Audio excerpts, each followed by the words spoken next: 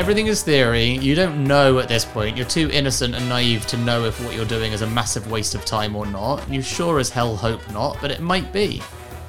And that naivety, that lack of knowing, that opportunity, the opportunity that what you're doing might be the start of something special, it is really just like, it's a really intoxicating feeling. Hello, welcome to Secret Leaders. It's me, Will Stollerman, the head of podcasts here at Kindling Media. I'm the host for today's episode because this week, Dan is in the hot seat again. This is the next installment in our series where we get intimate with Dan. If you haven't heard the three that come before this, you'll find a link in the show notes. They're worth a listen. As many of you know, Dan is a founder himself. His day job is running his VC-backed company, Heights. In our last episode, where I talked to Dan about his experience with mental health, I promised that this time we'd turn to Heights properly to show what it is really like being a founder. So, for this episode, we are going back to the beginning of Heights. Well, actually, before the beginning, because whilst Heights is now a brain care supplement company, it didn't start out as one.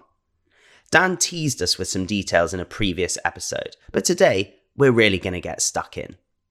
How do you decide on the specific product you're going to launch? How do you build a community that will end up buying your product when you don't have anything to sell them?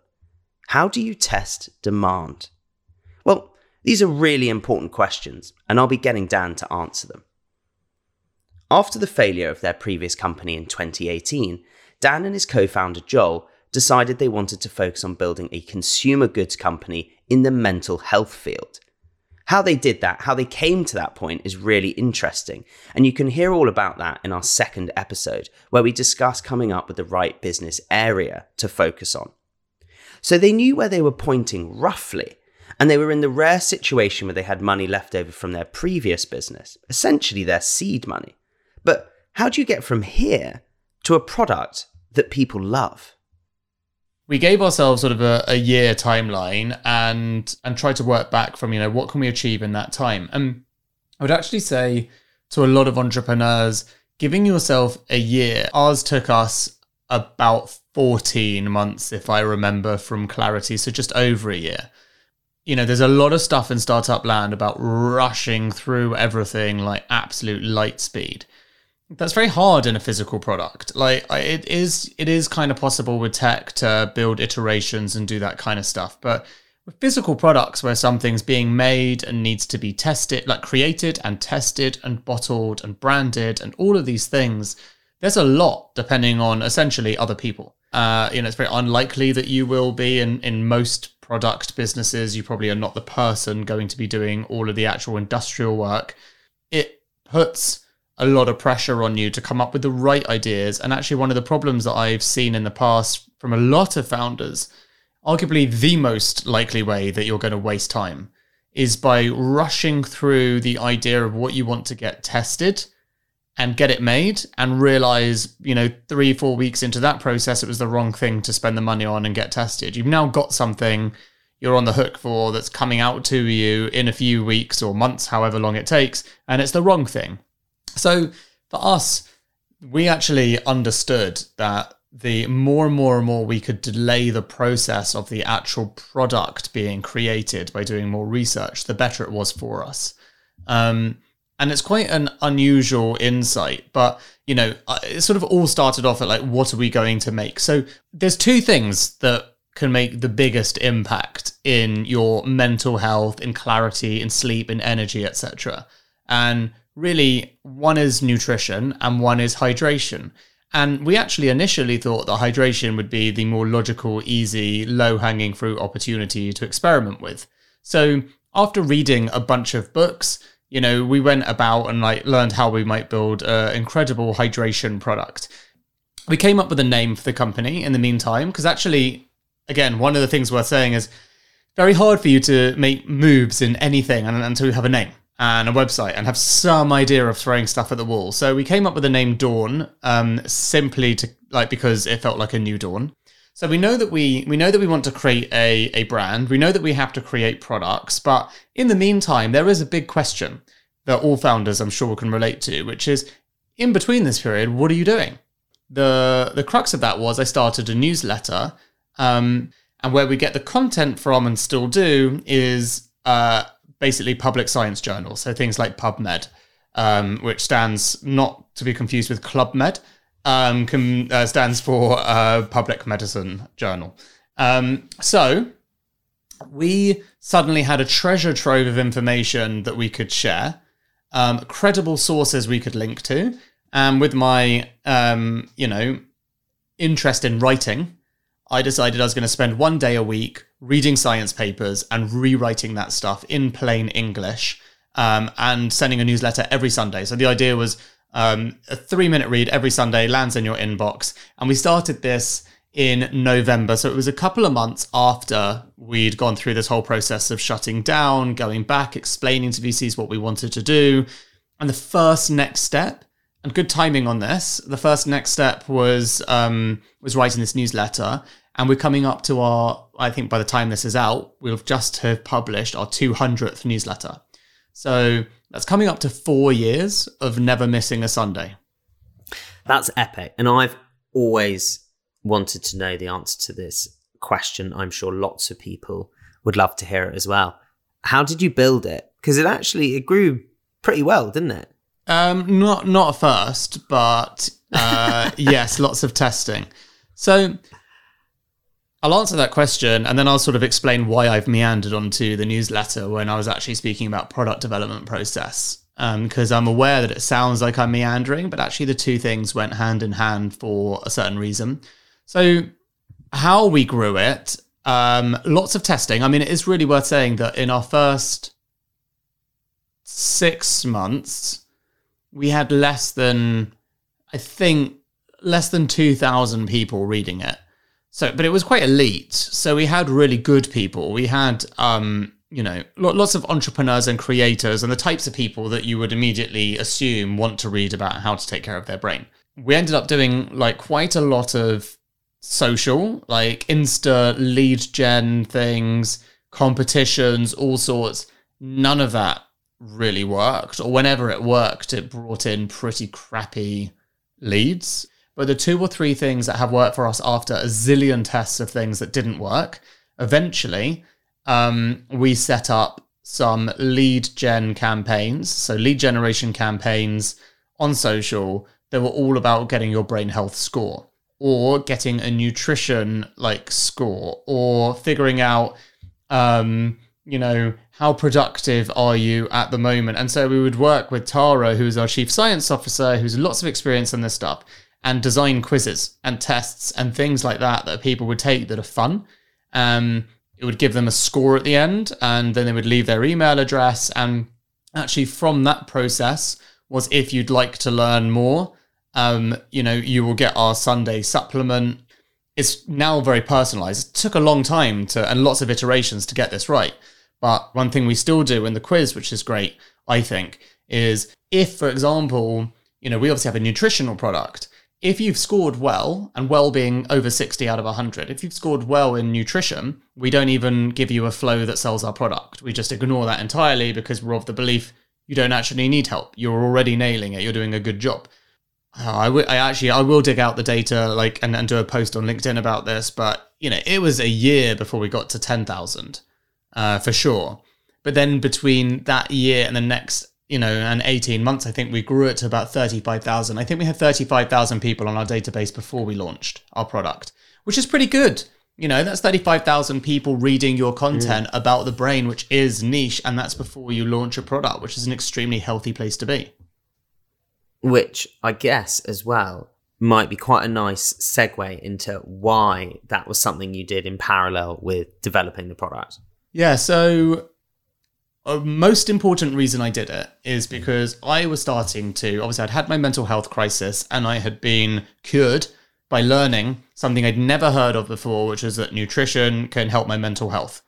I was flabbergasted, but also on a personal enormous journey of growth, of how can I read more and more things about health and wellness on a regular basis as part of my cadence. I was struck by that insight of having an opportunity to learn that was about my personal growth, and there's a saying in neuroscience, which is if you learn something, you learn it once, but if you share it, you learn it twice, because you cement new neural pathways in your brain, and you're now like, that's why teachers are so good. When you teach something, you're really cementing knowledge. So from a business perspective, did you start it because you wanted to build a community and have a potential customer base of, as it ended up, 35,000 by the time you launched the product? Is that the big commercial insight? Yes, good point. We talk about, all the psychological reasons for doing these things, but ultimately there was a commercial outcome that I wanted. Our outcome was, when we launched, we don't want to do it to empty noise. We want to do it to people that are already engaged and interested in what we do.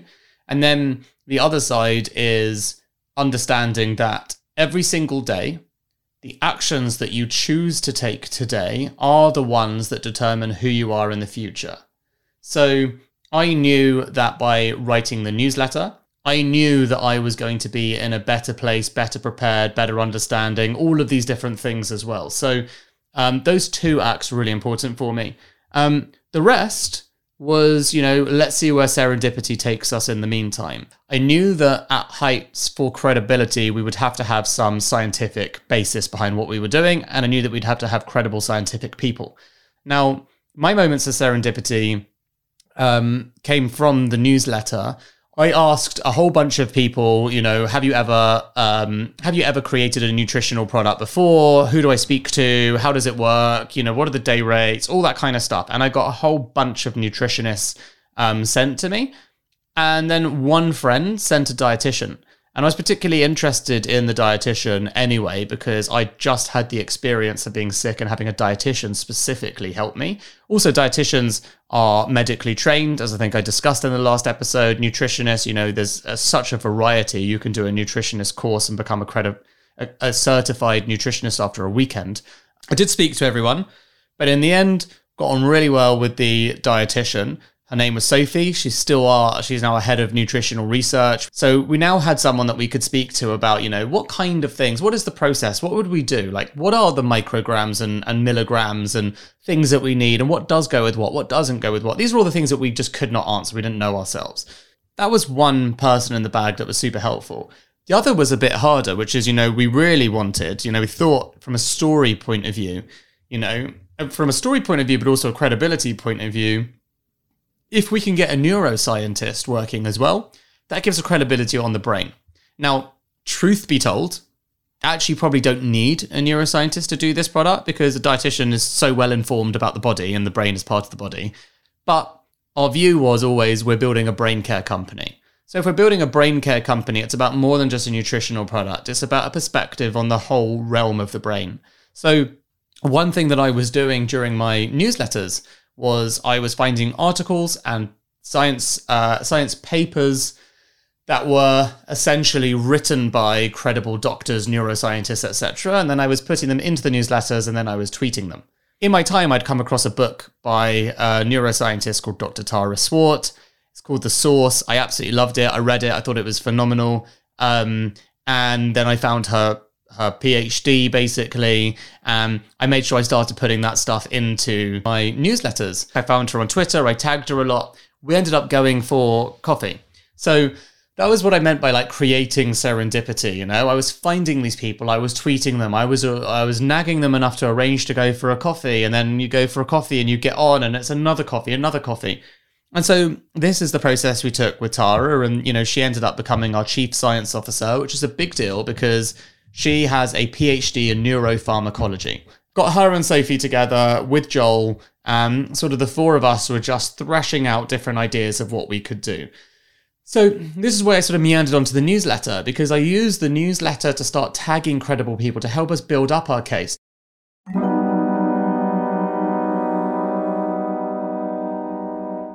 If you're trying to grow your startup and you're dealing with companies outside of the UK, you're probably going to need ISO 27001 at some point. It's not the sexiest acronym, but it's basically the global standard for proving your security practices are up to scratch, like how you handle customer data. The same goes with SOC 2. You're going to need it if you're a SaaS company. But achieving these security frameworks can be very tedious and very costly. This is where our partner, Vanta, comes in. Vanta automates up to 90% of the work for certifications like ISO 27001, SOC 2, GDPR, HIPAA, and more, getting you audit ready in weeks instead of months, and saving you up to 85% of the cost. And as a special offer, our listeners get 20% off Vanta. Just head to vanta.com/secretleaders. That's vanta.com/secretleaders for 20% off. There's a link in the description.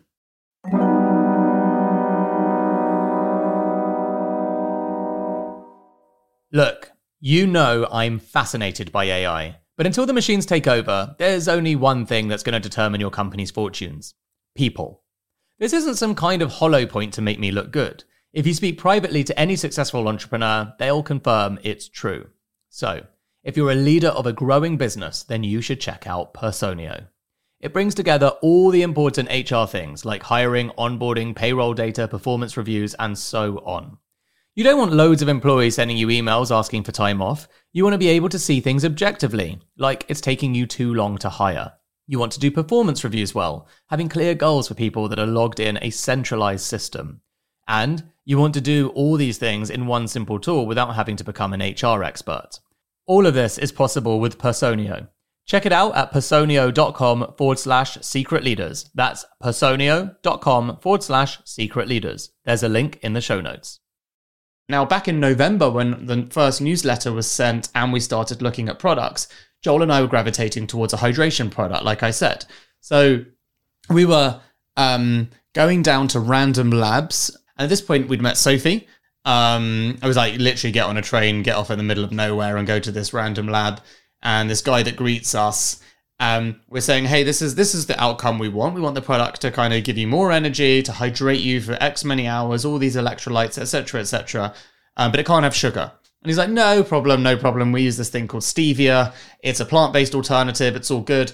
Anyway, we spent the whole day trying these products. So many of these different kind of concoctions with Sophie leading them, and always ended up with the same problem, which is they tasted gross. You just couldn't imagine a customer genuinely trying this for enough time. So we ended up binning that idea. And it was really good early evidence. You know, by this point, we probably spent a couple of £1,000, so nothing major, but it's a couple of £1,000 wasted. And by now it's January and we still don't have an idea or a product or something we want to land on. And this is when speaking with Sophie and Tara was super helpful, because they were just really explaining the different types of capsules and products in the market, why people don't get what they need and what's already out there, where we could do better. And in the meantime, and again, this stuff's up on my LinkedIn, Joel and I had actually interviewed 100 each, lawyers, accountants, bankers, traders, and doctors. And the reason we chose those people was because we're like, these are the people that have to use their brain the most intensely for the most rigorous amount, and journalists, and the most rigorous amount of focus. And generally they have to be right as well, because they charge so much for their services. So there's a lot of pressure on them. So we asked all these questions.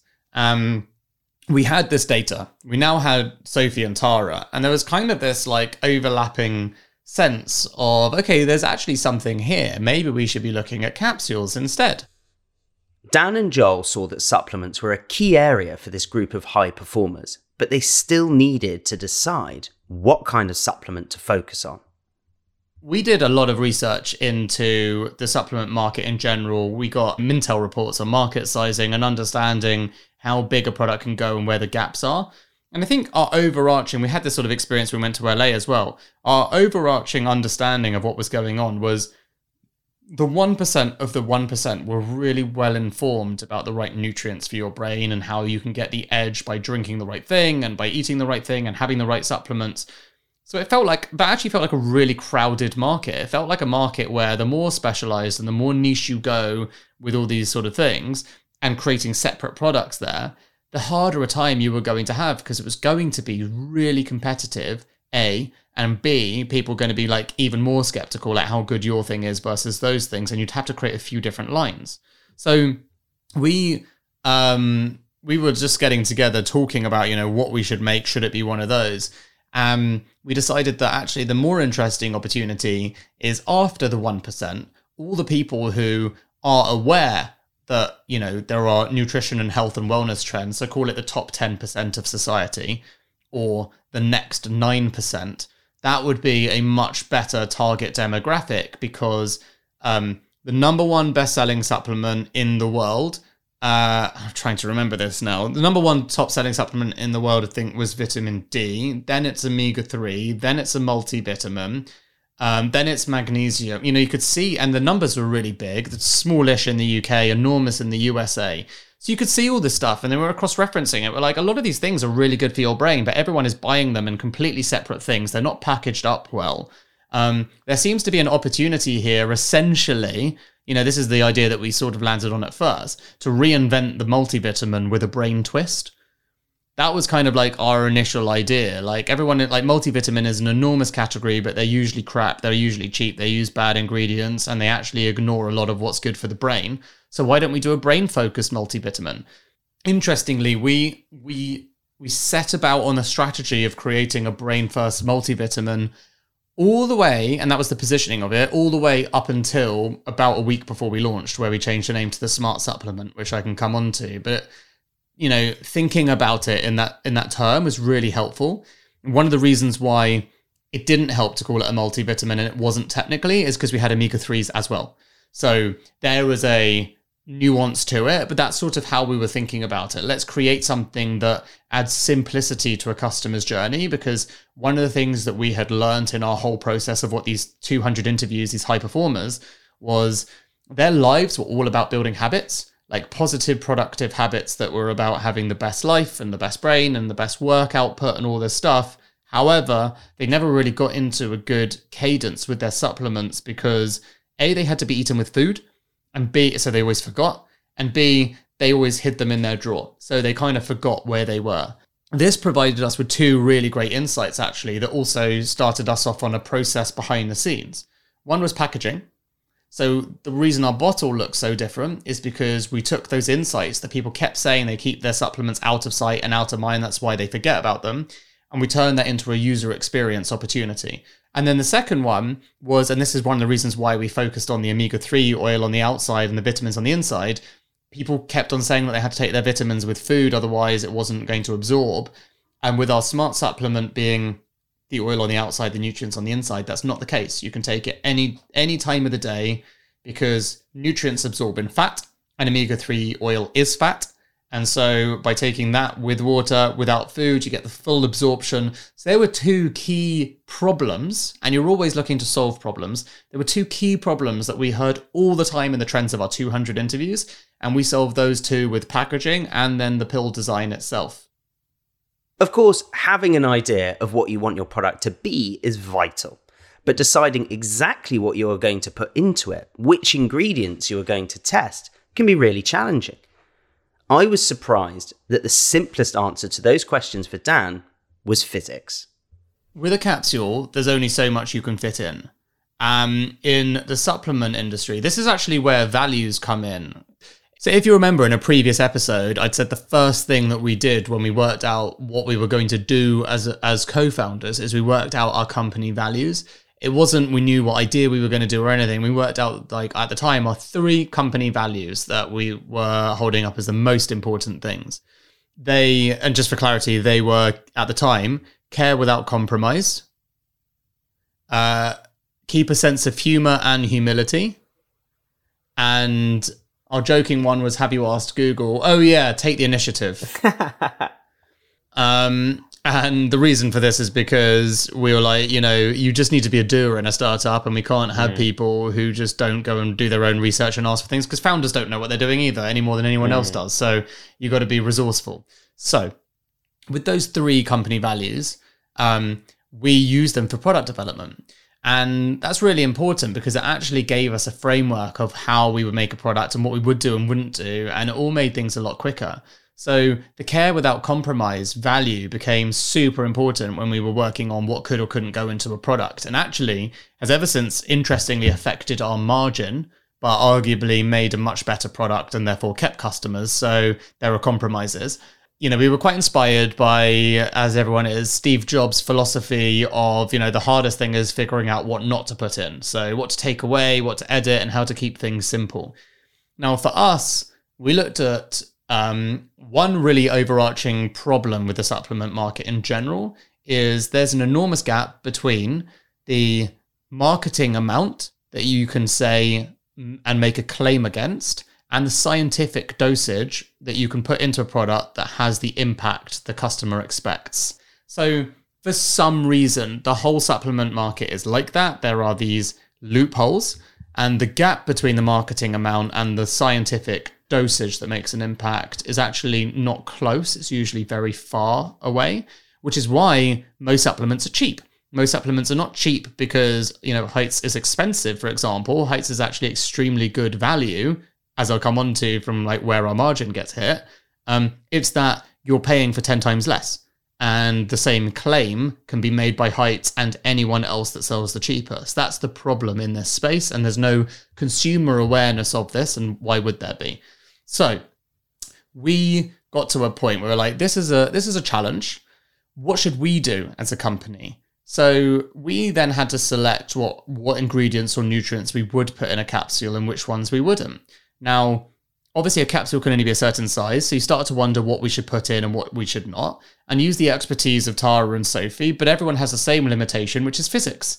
We got to a point where we were obsessed with, because it's a really great nutrient, all of us are obsessed with magnesium. The problem is, to put an efficacious dose of magnesium in would take up most of our product. Now, loads of our competitors and loads of products will have magnesium in their products as well, because then they get to make all the marketing claims that magnesium can give you. And because people are actively looking for magnesium because it's a top quality nutrient that has exceptional benefits. We basically said we're not going to do that. In fact, we're going to be the type of company, we care without compromise. We're never going to mislead our customers. We literally will not put in magnesium and ignore all the benefits that could bring because we can't put in the right amount, according to science. And that's as simple as that.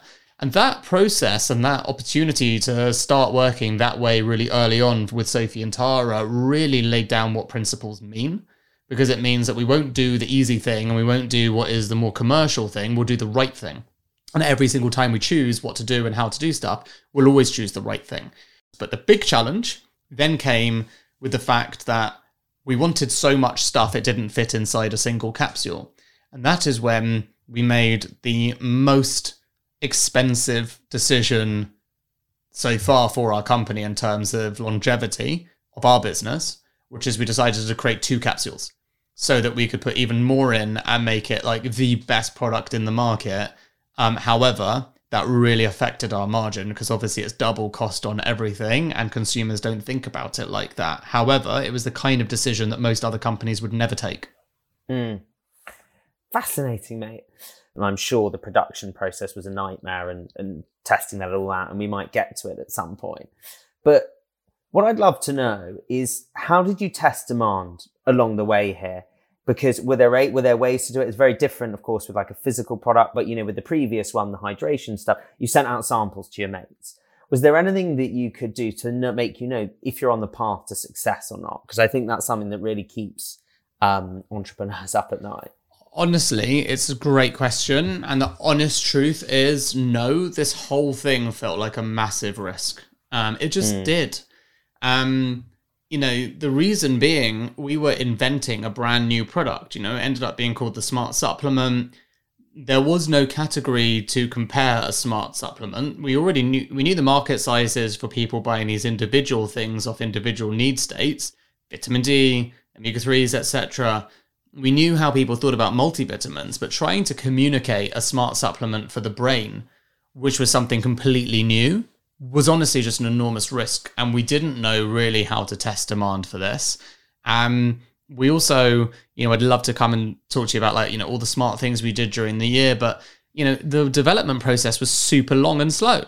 To find the right person, and also there's so much nuance that goes into it, but every single time we were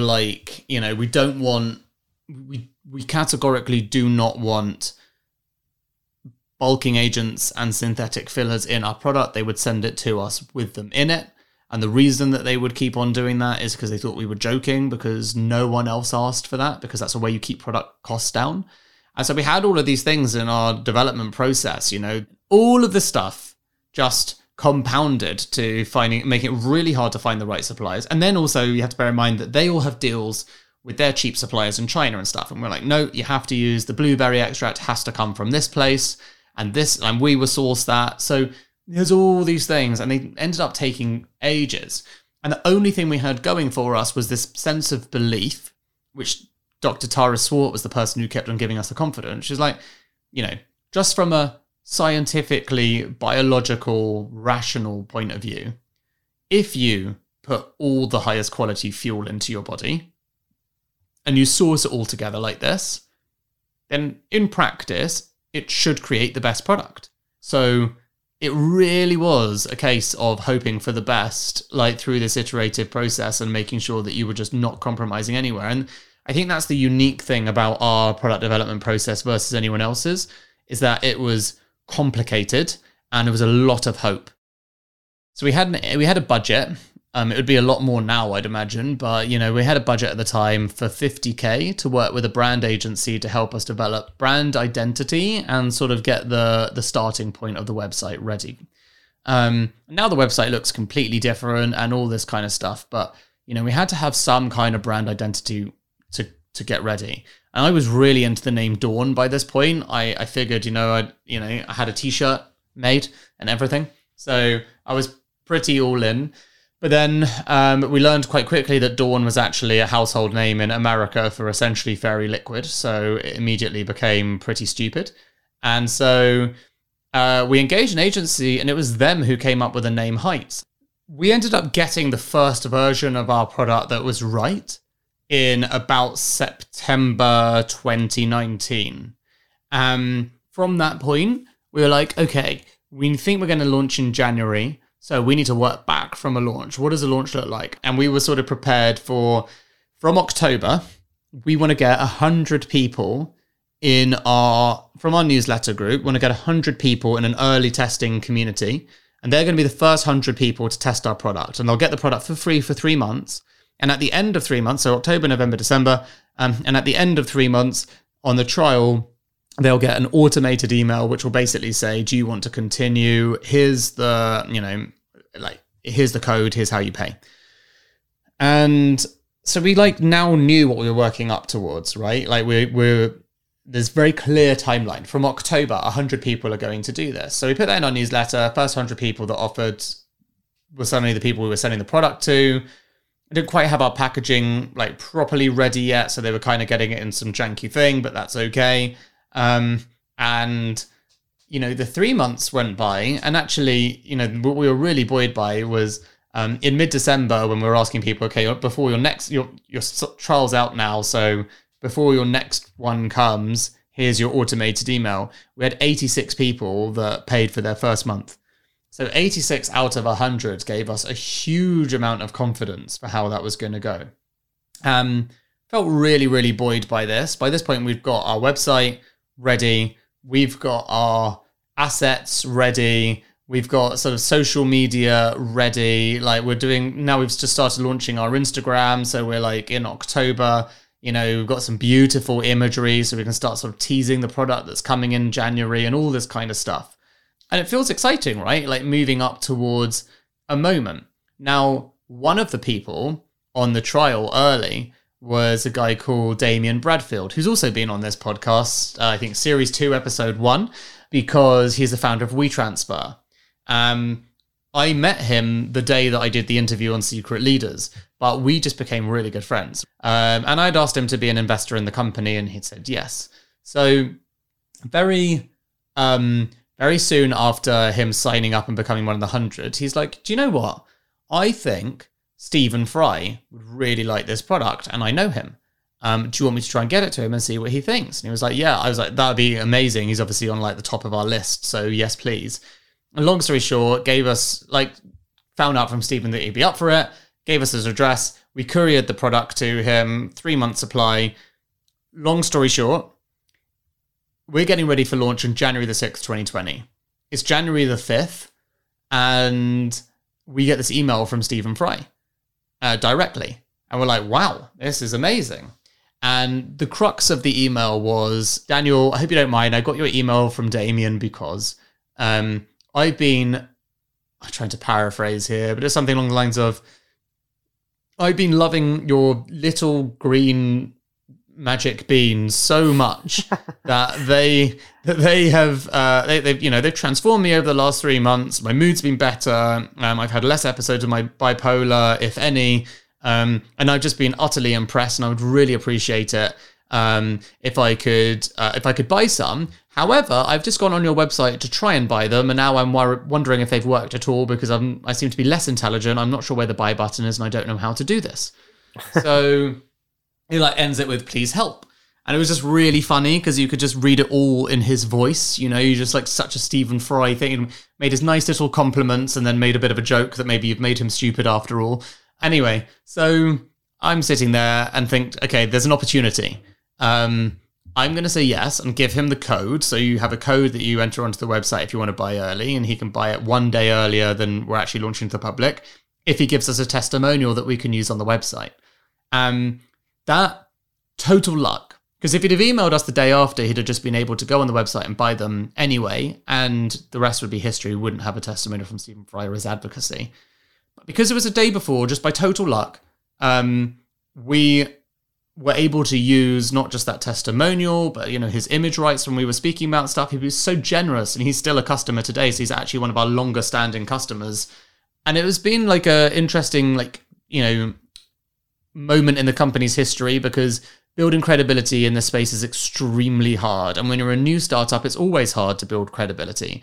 And being able to launch on day one, we were testing some Facebook ads and everyone was saying, where are your studies? Get fucked, all this kind of stuff, right? And as soon as you had some credibility on there, from Stephen Fry, things changed. People were genuinely pretty open to being oh, wow, if such a intelligent, skeptical person is open to trying it, maybe I'm open to trying it.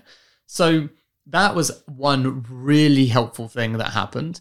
Although it got to January the 6th, and maybe expecting a massive deluge of orders and stuff, nothing happens. It was really worrying. The next Sunday, I was like, okay, we'll try again. We've got it's only Joel and I still, so we've got some paid ads going and stuff, but nothing's really converting because it's the first time you're doing any of it, and you don't really know what you're doing necessarily. And so the second Sunday comes around, I try again, and I do a different kind of content on the newsletter, and then the ad space at the bottom is, more about the product, but something that I think's a little bit more punchy, not sure. Again, little trickle, maybe a couple of £1,000, getting really stressed. I'm like, this is very bad news.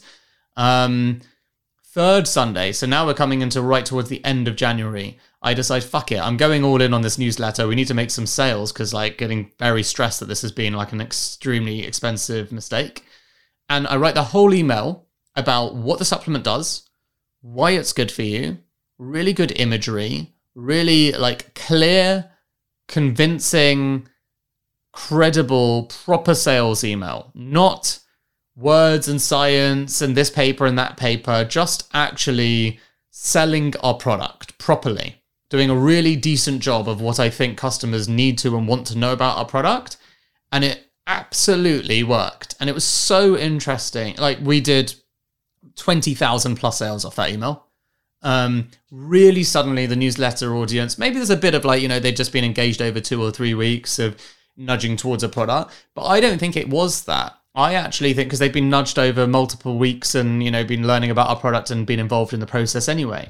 I think it really showed me the power of a really clear, dedicated sales email that doesn't fluff around and tell someone what they want to hear, and actually taught me a little bit about the fact that actually sometimes people want to be sold to. People want to be convinced, and they want to be told with confidence why something is great and why they should do it. And it felt icky. My word, did it work. And we ended up on the first month of being in the market with £33,000 of sales, which is a really good first month for any startup. That is epic. And ladies and gentlemen, you've just heard about how you can develop a product and get your first customers. I was hoping it would be crickets on week 3, Dan. Then that would have been wonderful next episode. But no, I would love to hear actually next time on, obviously that's an amazing milestone to get to, but now you've got to build the machine. You've got VC investors, etc. A lot of pressure. You've got to build the team, get the team motoring, etc. In many ways, it's the most, I think, the funnest part of building a startup is basically the point that you've had up to this point that we've just reached. Oh, definitely. I guess it's different if you're a sole founder or a co-founder, but as a co-founder, I don't think I can communicate how exhilarating it is to work with your best friend, which I was, coming up with something. Still are. Totally, but I was going to say, but everything is theory. And the other thing is, like, most entrepreneurs love doing. So, there's so much to do, and there's so many different things to do. You've got to learn email marketing, you've got to learn website, you've got to learn everything.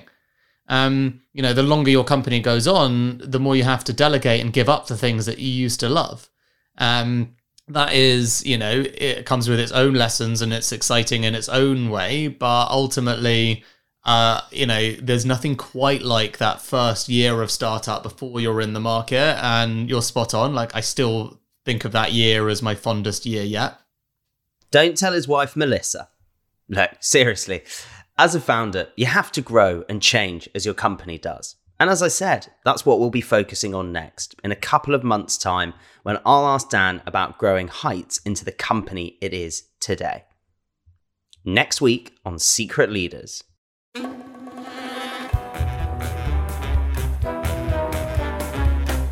Millions of people around the world can have completely new and fulfilling experiences at the touch of a button that enrich their lives, that give them more fulfillment, that give them more opportunity, that give them a chance to try new things, to be new things, to meet people they never would have met otherwise, to create value they never would, maybe to have jobs that they couldn't otherwise have had, right? I think this metaverse stuff might end up being much more important than we think. That's Herman Narula, the CEO and founder of British unicorn Improbable. They're a fascinating company because they're a unicorn that no one knows much about. They've stayed stealthy while making metaverses. Join us next week for our last episode of this series to find out how. Here at Mindset Win, we want to give you the tools to become better at what you do. Taking inspiration and wisdom from our guests, we will hear stories, strategies, tips, and tricks. Told by leading names in sport and beyond, who know what it takes to get to the very top. There will be 2 episodes each week, packed with amazing stories and practical takeaways for us all to follow. Search for Mindset Win on YouTube and on your favorite podcast app. This episode was produced by Ruth Edwards, along with me, Will Stollerman, head of podcasts at Kindling Media. Thanks to Dan for letting us put him in the hot seat once again. See you next time.